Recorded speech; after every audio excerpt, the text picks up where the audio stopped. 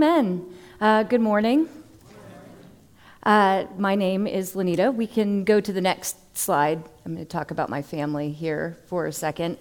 I am from Florida, but don't worry, I'm originally from Massachusetts, so I know what to do out here. So the other day it snowed, but I've had people ask me if I do I need to go home and get you a sweater? No, I had to dig it out of my closet, but I found it. So it is 85 at home. And for those of you going to Melbourne, it's 45 minutes north of me.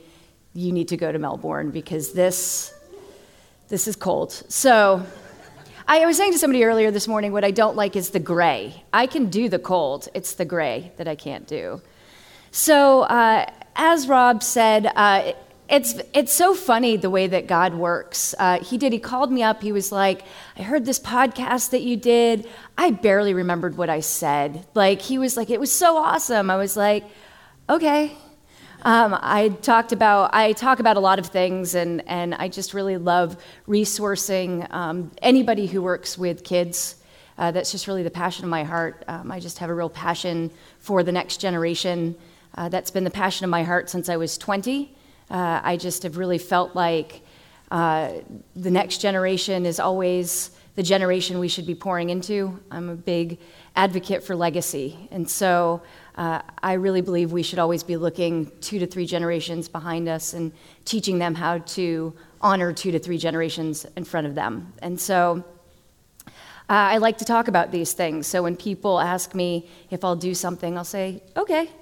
As he said, I've been in ministry for about 27 years now, which the older I get means I'm in a room with youth people who weren't even alive when I started doing youth ministry. And if you don't think that's depressing, then you're not over 40. So I've done lots of different things in youth ministry. I've worked in rural, suburban, and urban ministry, church ministry, nonprofit, faith-based.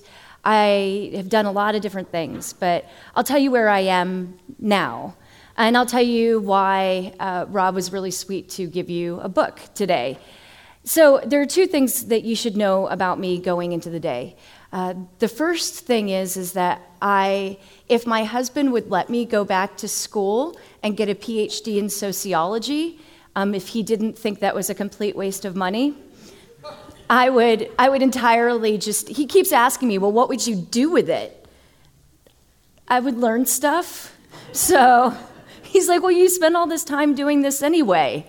But I'd get a piece of paper and a really cool title. That would be awesome. So, and why I tell you that is that through the years, who I have become is because I have this passion for this generation to grow into who they are.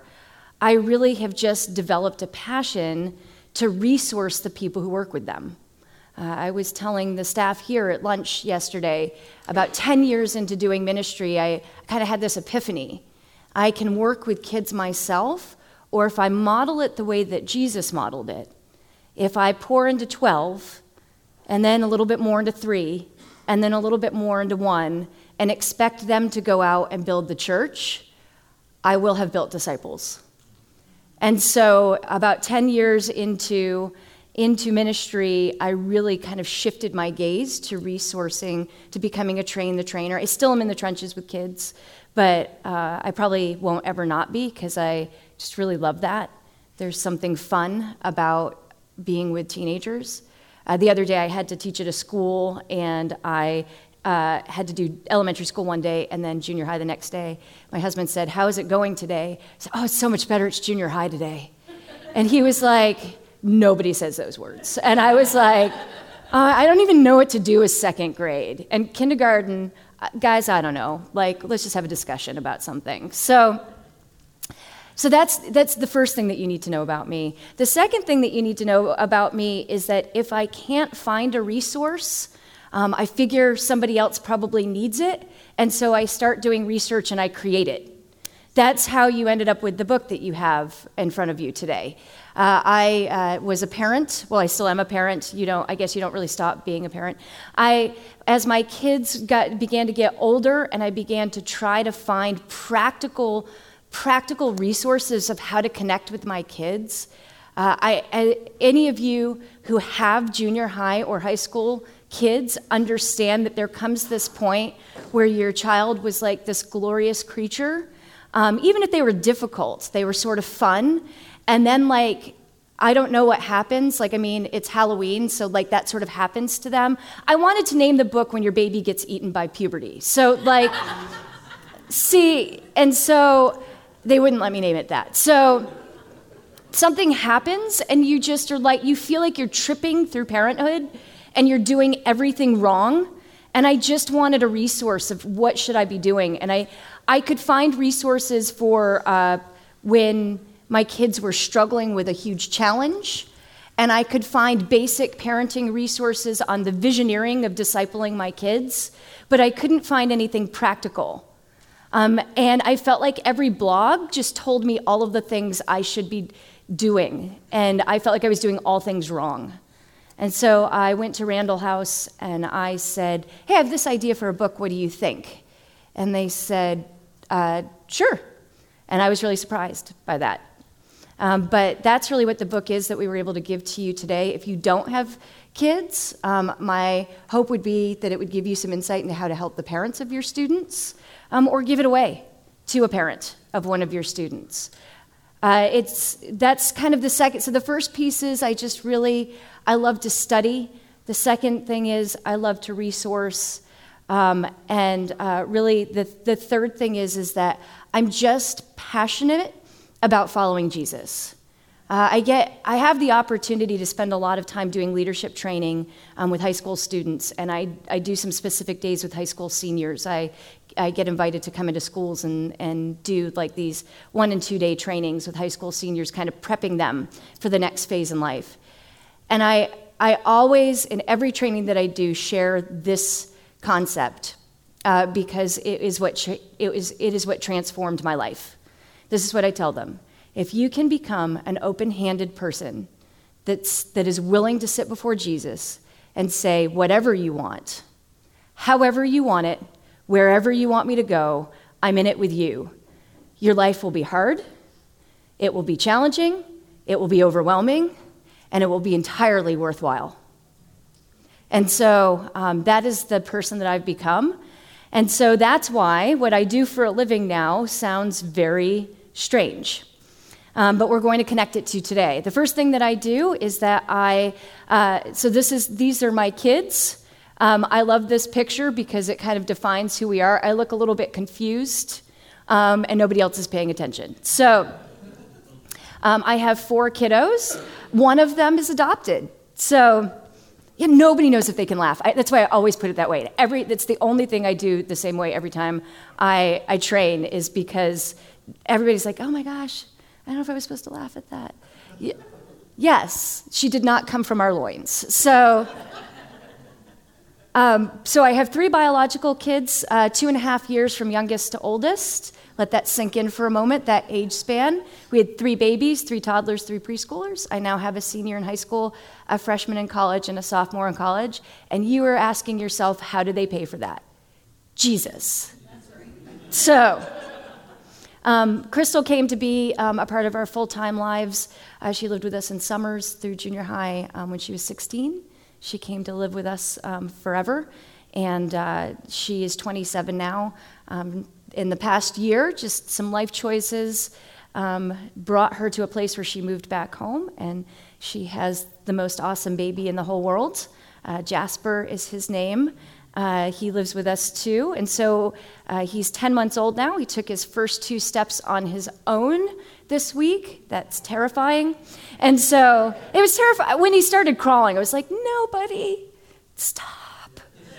Now I have to clean things again. So it's kind of interesting because it's really forced me to even re-look at the way I think about teenagers and the way I do ministry, because she works at a hospital and she works 3 to 11. So we are not the grandparents that get to love on our kids and then send them home.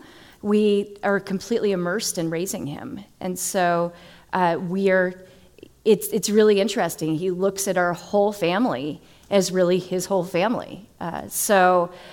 He's just a joy. And so it's been kind of a fun and interesting journey. For work, what I do is I run a leadership program at a local Christian high school. And I also am the director of education of a marine science center. Actually, my boss quit yesterday, and apparently I'm in charge of the Marine Science Center now.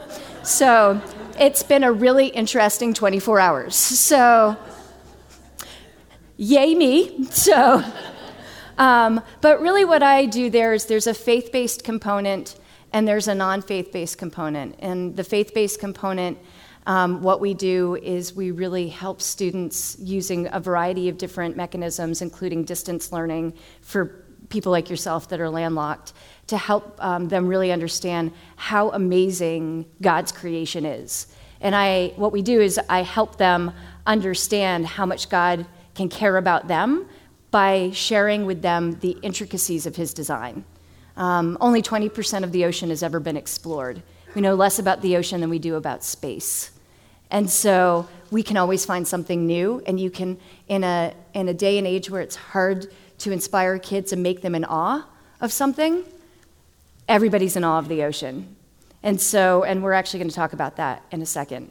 So on the non-faith-based side, we teach marine science. Really what I do is I dupe kids into being in awe of God. So by using science. And so it's just a really interesting life that I live.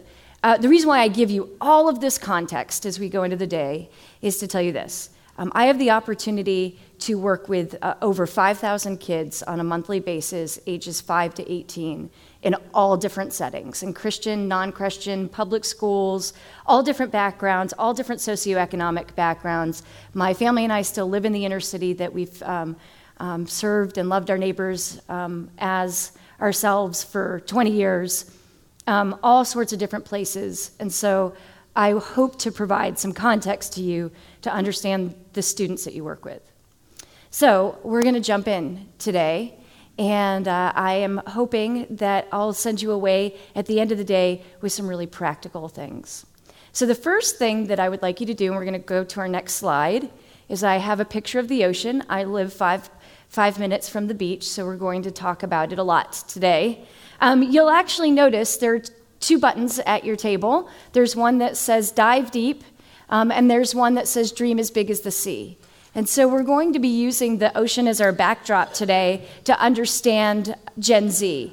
The dive deep is really our theme of the day. We are going to go deep into who they are and really help you understand how to contextually think about them, how their parents are thinking, and walk through life. And my hope is that you'll be able to walk away and resource your leaders and resource your parents in a way that will help them feel less disconnected to this generation.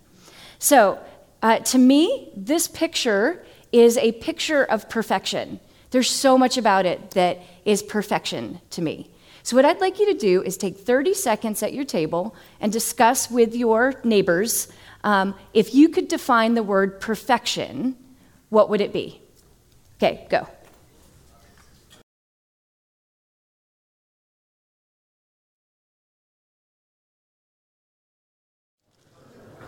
Okay, who can give me some definitions of how you would define perfection? Quick ones. How would you define perfection? Something being the best it can possibly be to its abilities. Okay, something being the best of what it can be to its abilities. Okay.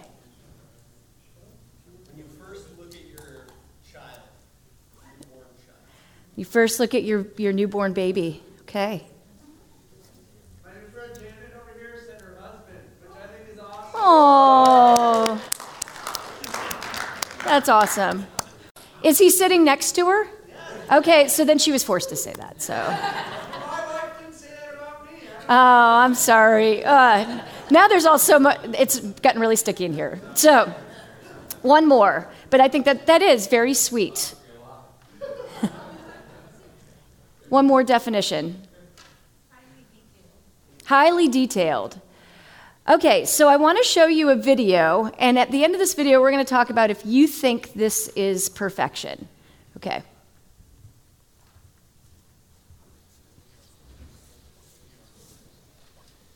Oh, look, we got a little octopus up in the column there. Oh my God, is that the Dumbo? Dumbo. We got the Dumbo. You get rewarded after all those sea pigs. All right, ballet crew, here we go. All right, I'm going to paint them with the lasers, and I'm going to turn them off for some really good imaging. Okay. I'm We can get a exposing speaker out Yeah, there. let's get as much as we can. Oh, and the that with world the loves a lasers? Dumbo. Get one more shot with the lasers here. You ready? You ready, Bryce? There it is. Yep. And Whoop. it's gone. You got it? Yep. All right. All right. Go. There we go. Oh, hey, big fella. Oh, They so changing color? cute. I don't know. Well, the iris went down a little bit, I think. Yeah. I'm trying to expose for the Dumbo. Oh my gosh. I feel happy. Very cool. So cute. Now we need to add a little feather to him. Yeah. Oh, here we he's go. That. So, Oh, showing off. Hey, you're going to be In famous. the vehicle. Looking bubbles. That. Wow, look at that hood. It's beautiful. yeah, you can see it ripple. Oh, that's great. That whole mantle there. Wow. Oh, this is great.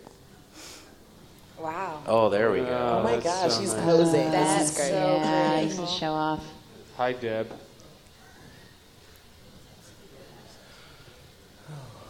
I love me a good cephalopod. The genus on this Don't is we all just love Grumpy ourselves a good Toothus. cephalopod? So Grumpatoothus? Grandpa Tooth. Grumpy tooth. Yeah, say Grumpy its Tooth. name 3 times. Yeah. What do these guys feed on, Just Chad? have to tell it's name backwards. Grumpy creatures? I don't know. Oh man.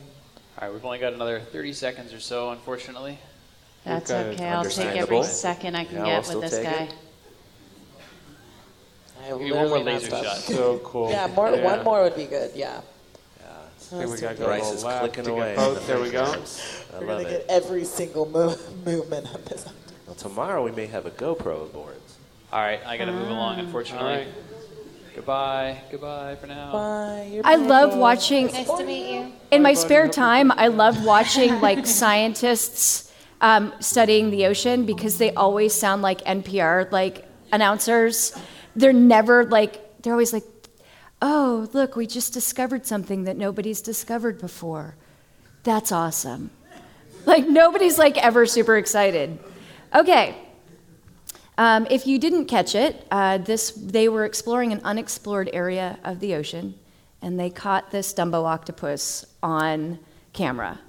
How many of you would define this octopus as perfection?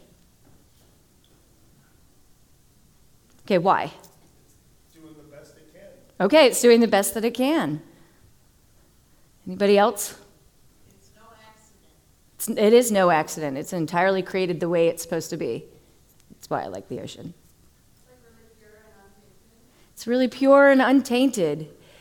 Here's the reality, though. I've kind of stretched you to look at this crazy creature that lives in the bottom of the sea that nobody ever sees moving along, doing its own thing, to think about whether or not it could be perfect. And in the sort of hypothetical world, we want to believe it's perfect. But it's really kind of weird looking and kind of like just strange and kind of doing what it does, but it's just kind of odd. And so here's my connection for you. This is what's happening to this generation of kids. They are going along, being a little bit like the Dumbo octopus. They're a little bit odd. They're a little bit weird. They're being who they are. They're doing what they do.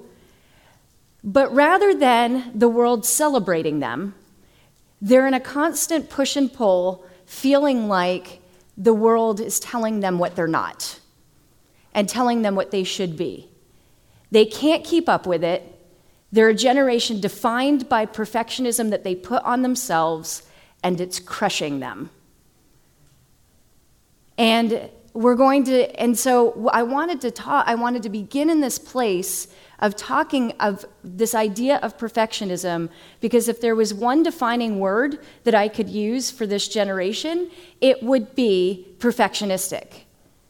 Because it's not that we think they're perfect, it's not even that they think they're perfect, it's that they feel in a constant pressure under themselves all of the time to present themselves to the world as whatever they think the world wants them to be.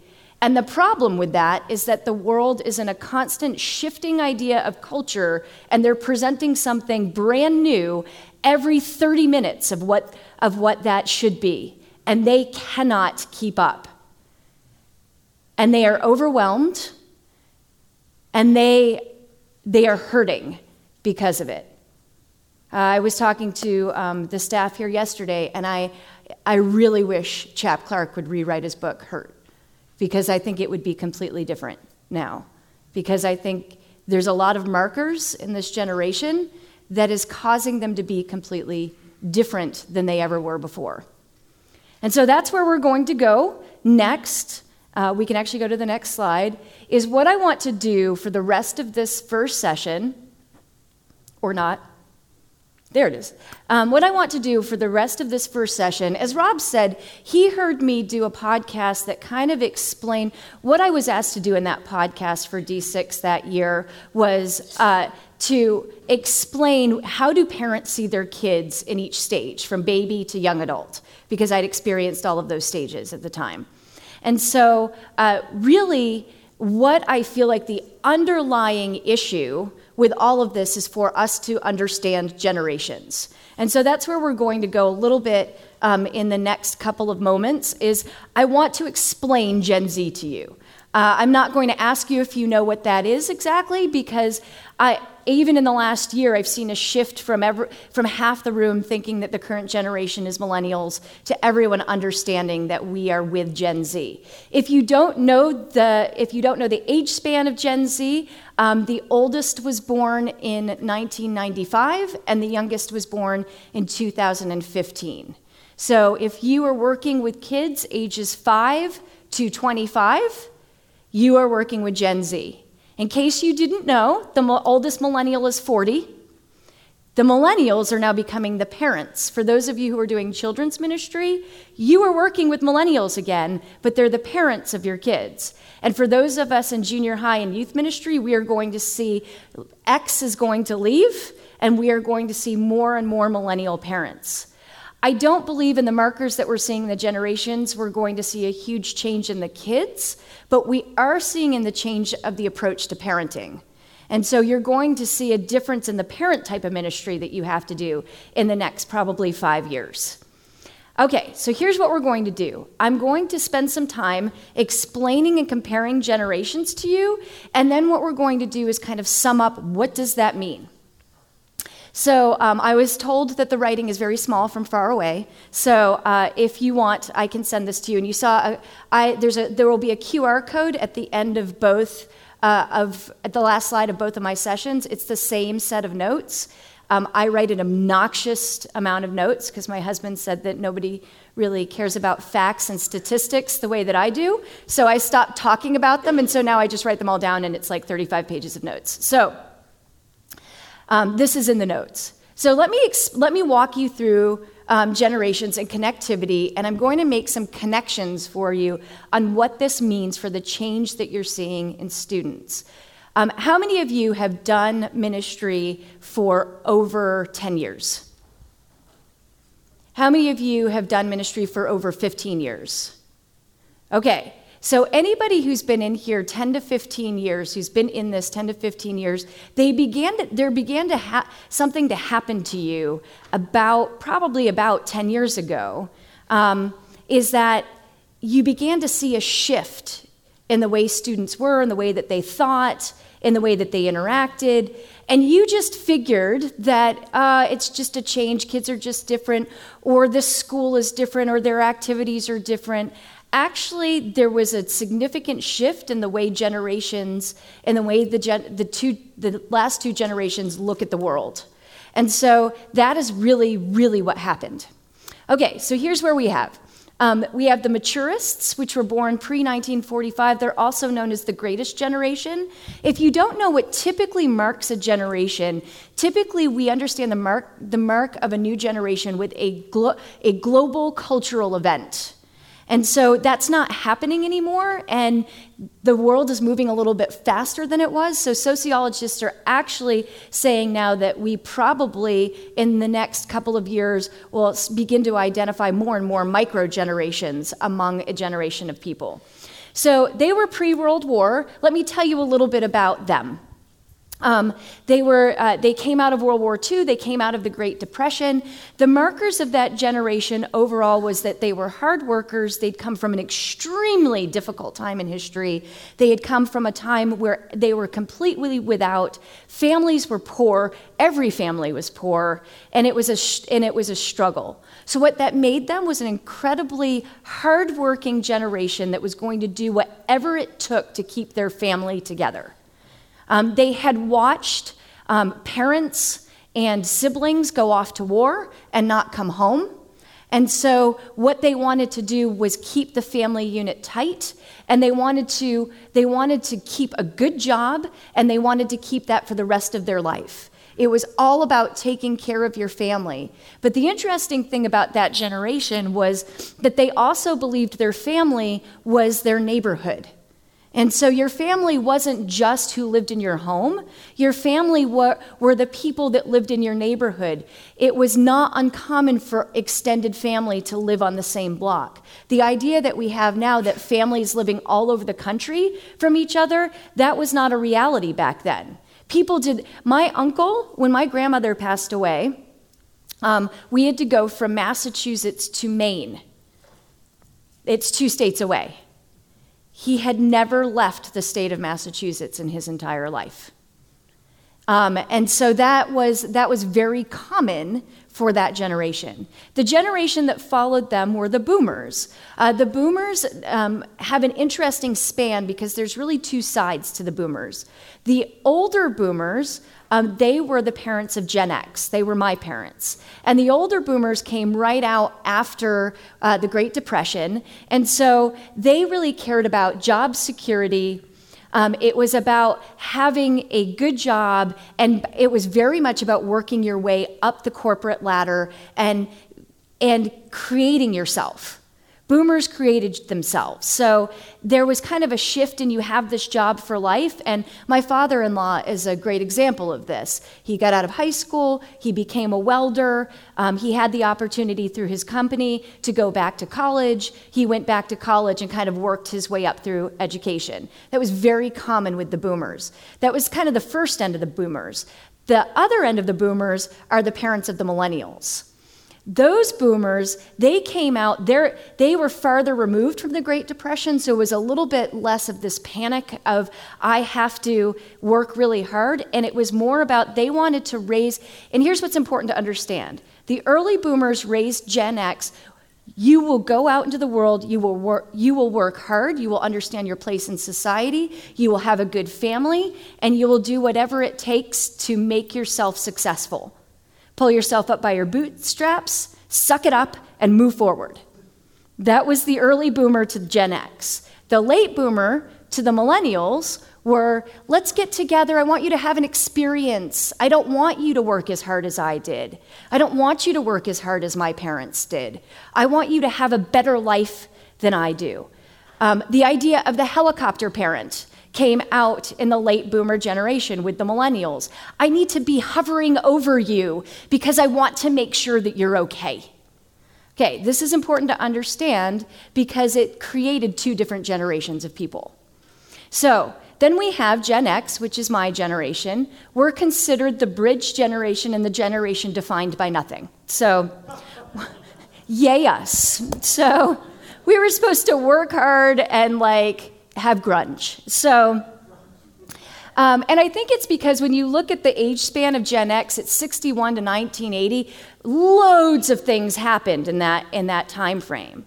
I think an interesting piece that we have to understand between the boomers and Gen X is huge cultural shifts happened that are norms in our country right now. Civil rights, women's rights, the idea to be able to fight for your place in society. If you've never watched the movie The Post, I highly recommend it. I ended up watching it on a plane because I was bored. but it is an incredible look into, it's the story of how the Washington Post ended up sharing the true story of what was going on in the Vietnam War. But really, it's the story of the woman who took over the Washington Post after her husband committed suicide. And so in a time and day and age where women did not lead things, and literally, like, there's scenes in the movie where the women would be in one room talking about what they were going to wear, and the men would be in another room talking about business. That's the early 60s that we're talking about the cultural norms. So I think what is really important to understand is that my generation began to absorb some normalcy in some things that had never been normal before.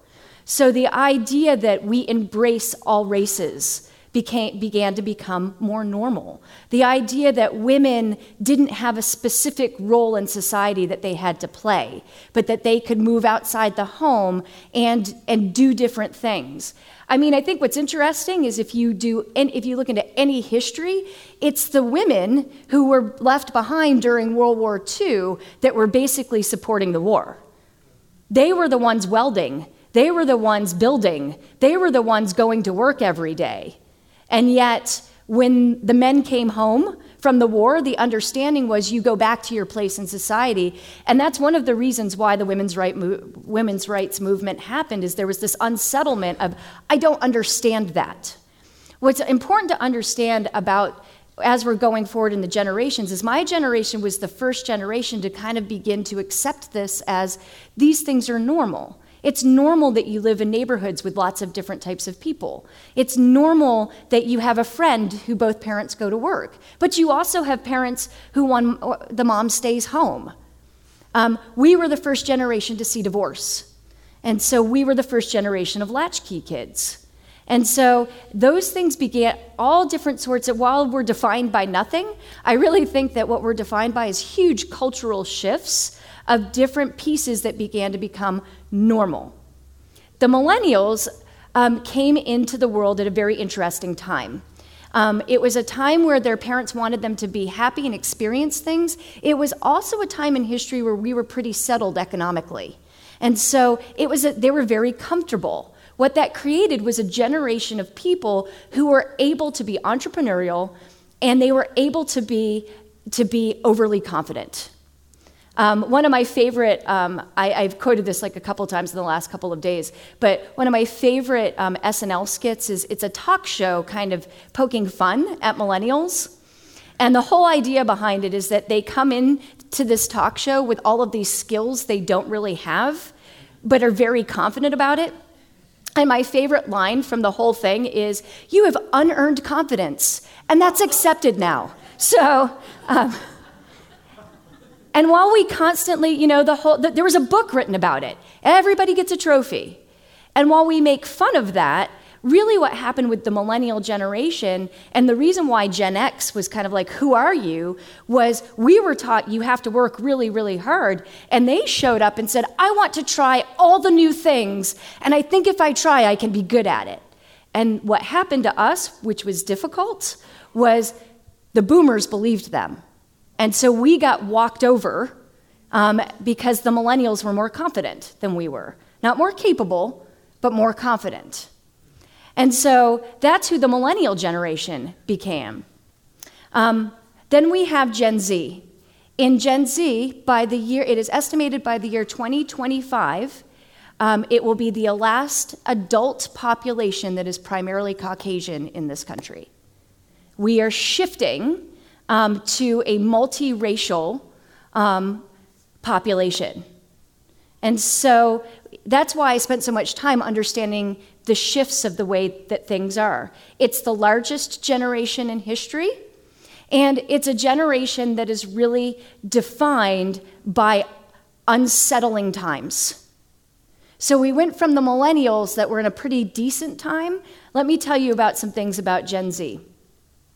Gen Z, the oldest of Gen Z was very, very young when 9/11 happened, so none of them remember a world pre-terrorism. None of them remember being able to go to the airport and not go through security. None of them remember a time where you it was just safe to do certain things. We're going to talk about technology in a second and the way technology has shifted. But in 2008, the economy crashed. And while the millennials felt that going into the workforce, Gen Z were children when this happened. So they watched the unsettlement of finances in their household. So they watched parents that had only one parent worked to now two parents have to go to work. It is estimated by the U.S. Department of Labor that two-parent households, over 70 to 80% of us have to work, both of us, out of financial necessity. And for those of you whose wives don't work, most of you have wives who are doing something, or a spouse, I shouldn't just say wives, who don't have a spouse that work a traditional going to a job. Most of those two-parent households are doing something so that the other spouse can add to the finances of the family. They're selling something online, they're editing something on the side, they're doing something. So this generation became a generation that when they were little had a lot, and as they grew up were told no. It's a generation that lives in a lot of fear. And we're going to talk about that in a moment. But it's because of the way society completely is shifting all of the time. Yesterday morning, I read a new study by Barna that said that I think it's a high percentage of this generation of Gen Z no longer trusts leadership. And a lot of that has to do with however we feel about politics. We are not going to go there at all. But however we feel about it, we have lived the past couple of years in a completely divisive time. We have not been able as a country to get on the same page at all. In the past, we may have had issues with our leadership, but we as a country have been able to kind of go, okay, I don't like everything, but overall, I can get behind this. As a country, we've become and if you just turn on the news this morning, we keep becoming more and more and more divided. And so everything to them in society feels unsettled. Okay, we're going to talk about two other things that I really believe are defining issues with this generation. The first is technology. The greatest generation doesn't own a cell phone because why would I do that? The boomers own a cell phone, but they don't want to really use it. The older boomers don't because they remember when you had to pay for phone calls. So the idea of that I could call people on the phone and talk to them and it's free because I paid for my data is difficult. My generation is what they call we are digital immigrants. So we remember the world of things like record players and phones on our walls and no internet. And I grew up in rural America, 2 television stations on a good day, if you were standing in the corner holding the antenna. And then when we got cable, we didn't even have real cable. It wasn't like VH1 and MTV. It was like this fake music station. So my husband would remember what it's called because we had it in the Northeast. We remember that, but we also, when technology entered the world, we were excited by it. So we immigrated into that idea. Oh my gosh, yes, this cell phone is so much better than something on the wall or a payphone. Oh my gosh, the idea to be able to go online and get the information I want is so much better. My version of, walking uphill 90 miles in snow, both ways, is me talking to my kids about college papers. I'm like, listen, my degree required 30-page papers often. Let me tell you how that went down. I had to go to the library and take out books and sit in the basement with this thing called microfiche, which sort of worked if you twirled it really fast and knew what you were looking for. I had to work a card catalog. And what is sad to me is some of you in this room have no idea what I'm talking about at all. However, my son has written complete papers from his phone. He's texted complete research papers and then gone in and edited them and cleaned them up. Oh my gosh, I had to write on a typewriter. with my little barrel of whiteout going down.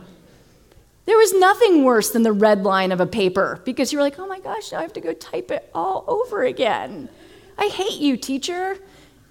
So, but the point of that story is that we remember how bad it was, so we wanted the better life. Millennials, they are digital natives, so they always had cell phones, but they still remember the flip phone versus the touch screen. They still remember when the internet was separated from their phone. Gen Z, the oldest of Gen Z was 10 years old when the touch screen became popular. They have never known a world without having complete access to information 24 hours a day. This is why I spent so much time talking about the way that the world was. The reality is, just up to one generation ago, when something bad happened, you had to go find another device to learn about it. You had to move. You could go through your everyday life and not know what was going on in the world, and then go home and learn about it, or have somebody call you and say, did you hear? Now, it has even shifted in the last 2 years from the fact that I can get a notification about it to somebody is out in the middle of a field filming the horrific thing that's happening in the midst of it happening. It's not even just, oh, I'm live on the scene. It's now somebody in the midst of the tragedy has taken the time while the tragedy is happening to pull out their phone and live stream it to the rest of the world. This is a generation that has never known a world that isn't like that. They have complete access to information and complete access to the news at large. Here's what I would say. I say this often, I don't believe the world is a worse place. I believe evil has been around for a very long time. Evil has been around, we know, at least since the garden. Because the tree that was located there was the knowledge of good and evil. What that means is that Adam and Eve didn't know about the evil. It didn't mean it didn't exist. And so evil has been around, but we have constant access to it in our face all the time. And the difference between us and Gen Z is we remember a time where we disconnected from it, so we naturally disconnect from it. They do not understand how to disconnect from it. And so it is creating a generation that is crushed under the pressure of the world that is going sideways. However, here's what's interesting about technology. What's interesting about technology is this. They so here's what I want you to talk about at your tables for 2 minutes. What do you believe is their preferred method of communication, and why? And here's your second question. Which of these generations do you think they relate most to? Okay, so how do they communicate and why? And which of these generations do they relate most to? Okay, go.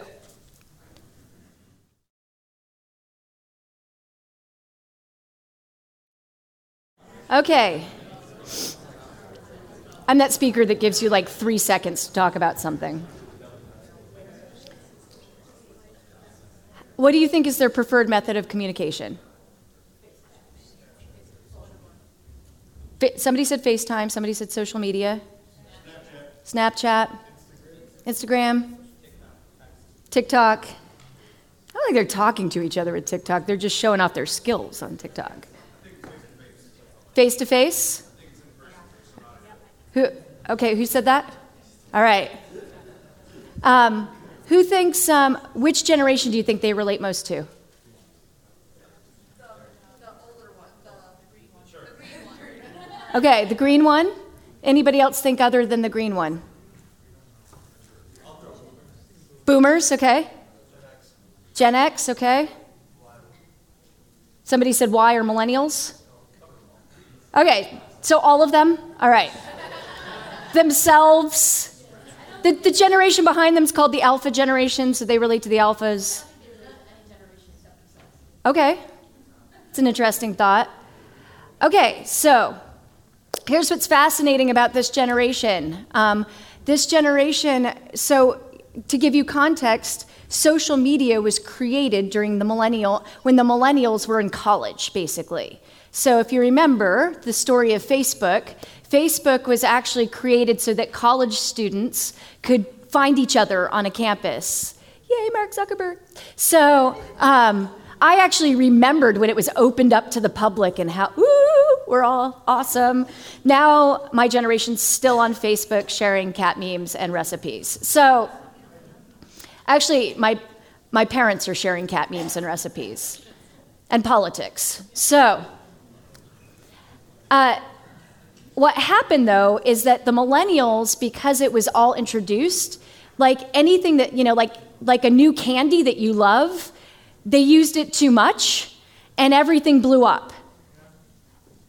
Gen Z watched this happen. So because they watched this happen, they have become an incredibly private generation. When you really think about it, they more and more are actually closing their circle in on who they allow into their Snapchat circle. So it's very, very rarely public anymore. The amount of people that they allow to follow them are smaller and smaller. Instagram is used more for this is who I am publicly, and Snapchat is for your friends, for your close friends. However, social media is more and more being used for Instagram is about how I present myself to the world. TikTok is how I show off my skills and who I am. Snapchat is how I talk to my friends. Direct message and texting is how I gather information. But if I want to talk to you, if I want to understand you, if I want to be vulnerable with you, I want to be sitting across from you. Face-to-face communication is their preferred method of communication.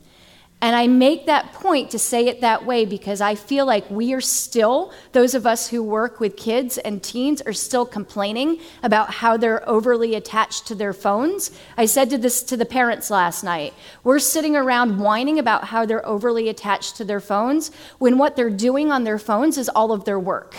It is estimated that they are multitasking between 5 screens at once on the same device. So millennials multitasked, but they had a computer and a TV and a phone.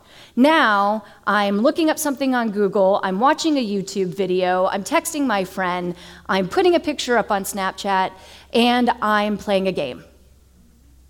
And I'm just flipping between screens to make that happen. So we see them like this, and more often than not, in this generation, the way that they're pushing themselves, all 5 of those screens are organizing their life.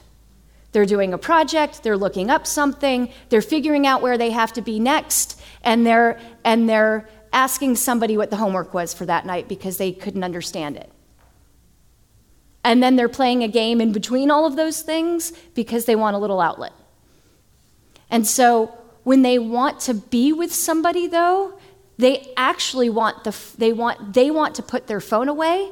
They want us to put our phone away, and they want complete focus. It is estimated in the next year, 65% of Gen Z will delete all of their social media accounts for 3 months or more, and 35% of them will delete them for good. They're actually, they saw it from the millennials, they're hearing everybody go, oh, Instagram's fake, yeah, everything's fake, and they're realizing they can't handle it. And so they're just going away from it. The generation that they relate most to is the greatest generation or the early boomers. It's the first generation in history that doesn't automatically relate most to the generation behind them. Gen Z is actually considered a complete mirror image to millennials. The only thing they share in common is the entrepreneurial spirit, but I would say that the perfectionism that they live under the weight of causes us to not see that entrepreneurial spirit because they're too afraid to do anything. We are misinterpreting their fear as apathy and a lack of work ethic. I don't think they're apathetic, and I don't think they lack a work ethic.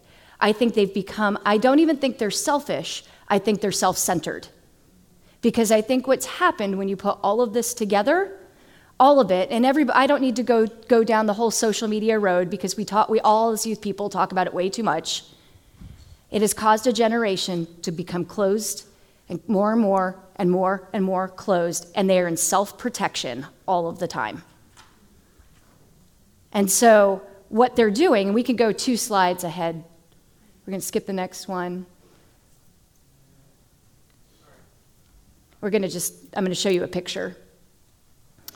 Because this is why I wish Chap Clark would redo his book. Okay, here's what's going on societally. So we have all of those things going on. Here's what's happened in society. I'm going to give you some cultural things that have happened across the board.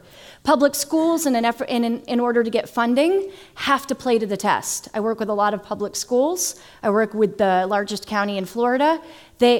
In order to get their funding, they have to constantly be pushing kids up the system to get test scores. In a world where the idea of success is constantly shifting, nobody can define success anymore. Success is not having a good family anymore. Success is not having a good job anymore. Success is not necessarily making a lot of money anymore. If I asked 19 of Gen Z, what do you want out of life? They would say, I want to be successful. 18 of them would say, I want to be successful. If I said to you, what does that mean? I would get 19 different answers. And so because of that, you have the test scores, plus private schools are pushing more and more to create a niche to get you there. What you have is a generation of kids that are constantly, the one piece that they understand is successful is a good grade. And I do not know where it's come from, but I have this conversation all the time with students and their parents. There's become this misinformed belief that if I don't take 900 AP classes and 20 dual enrollment classes, I will get 0 money for my future. It's not true. I have 2 kids in college. We can sit around and talk about financial aid for several hours. I'm happy to tell you. Some schools don't give any money just because they don't. And pretty much every school, if you go onto their website, gives like 4 tiers. If you have these grades and this test score, you get this amount of money. And they pretty much stick to that. But somewhere along the way in this issue with success and this difficulty of understanding success, they have absorbed that I understand getting an A is successful, and so now I have to go to the next level. You'll hear students say things like, and even little kids say things like, well, I got a B, so I guess I'm failing. Okay. And the students that are genuinely struggling in school, that have learning difficulties of different times, just feel like they are just abject failures, and I might as well just accept that I'm not going to be anything in life at all. Because why bother? Sports, the picture's not up there, but it's a picture of my son. My son started playing football tackle football when he was in 7th grade, and here's what we learned very quickly about sports now. To sit the bench, it's 6 days a week. It's 2-a-days from when they're small until all the way through high school. It doesn't matter if they want to go on and play in college. It doesn't matter if they want to do something more, if they just want to have fun. You're not allowed to do anything in school anymore because it's fun. You can't be in theater, it's competitive. You can't be in sports, it's competitive. You can't do anything without it being this constant pressure of a teacher or whoever is in charge or the coach needing to achieve a certain level of success so that they can prove why their position should be funded. Because what we're cutting out of the schools is the fine arts programs and the sports. And so to prove that it's worthwhile to have it, so then they move to the club sports.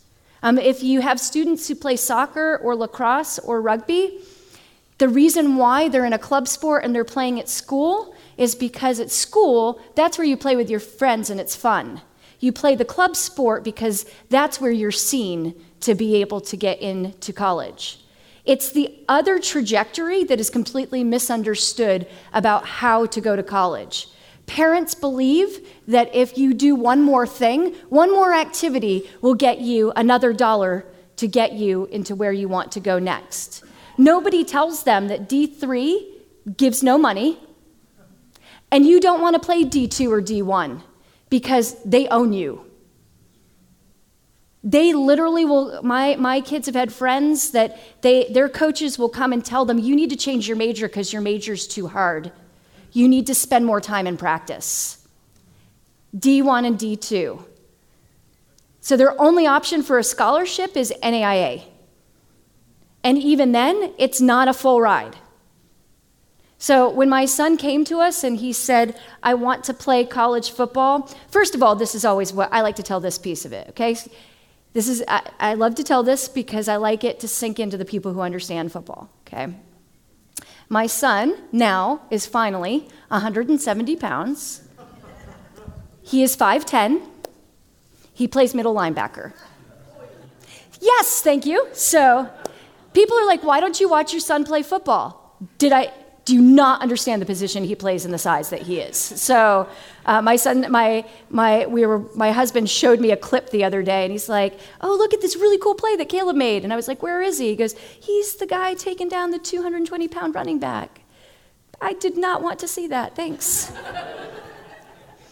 But let me tell you, when he came to us and said, I think I want to play college football, we said, you just like the game of football. We don't want you to have the pressure on you to not be able to leave if you don't want to. So we came to the decision as a family for him to look at a D3 school, even though he was recruited by some other guys. He's not big enough to play D1. People always ask me, because he's thinking about transferring to Liberty, he couldn't play at Liberty? No, he cannot play at Liberty. Not in that position, and he only likes to tackle. So, yeah, he's the sweetest. He's the kid that, like, on the sidelines is super compassionate, making sure his team is awesome, and then, like, gets onto the field, and, like, every, like, aggressive piece of his body is like, I hate the world, and he takes everybody down. But we're about to go to a break, and so here's where I want you to kind of talk about during the break. I wanted to show you a picture of him because we have never cared if he plays sports. It has never mattered to us if he played sports. He has loved the game of football since he was 5 years old. I am 5'2" and not a large person. My husband is 5'9", and when he has a belly is 150 pounds. So, like, we did not know how we could produce a tackle football player. We still don't really understand that, but he hasn't really come to grips with the fact he's not really supposed to be playing middle linebacker. So we have never cared, but society has put the pressure on him that if he wanted to play, we had to give up vacations. We had to ask him, hey, we're going away as a family, what do you want to do? Just so that he could play. We can't, and so this is what I want you to, we're going to take about a 30-minute break, and here's what I want you to really talk about as we come back. We're going to shift gears from who are they into what can they do.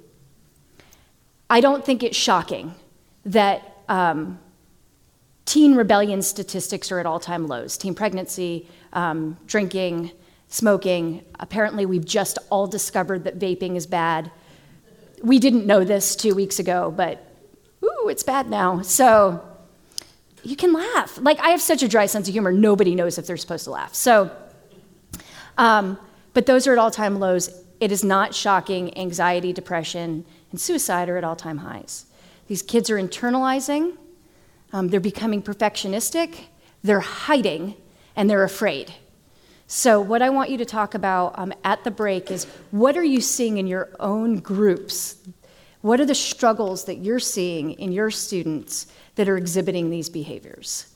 And then we're going to take the time to talk about that over the break, and then we're going to come back after the break, and we're going to shift into some things that we can do to kind of help them.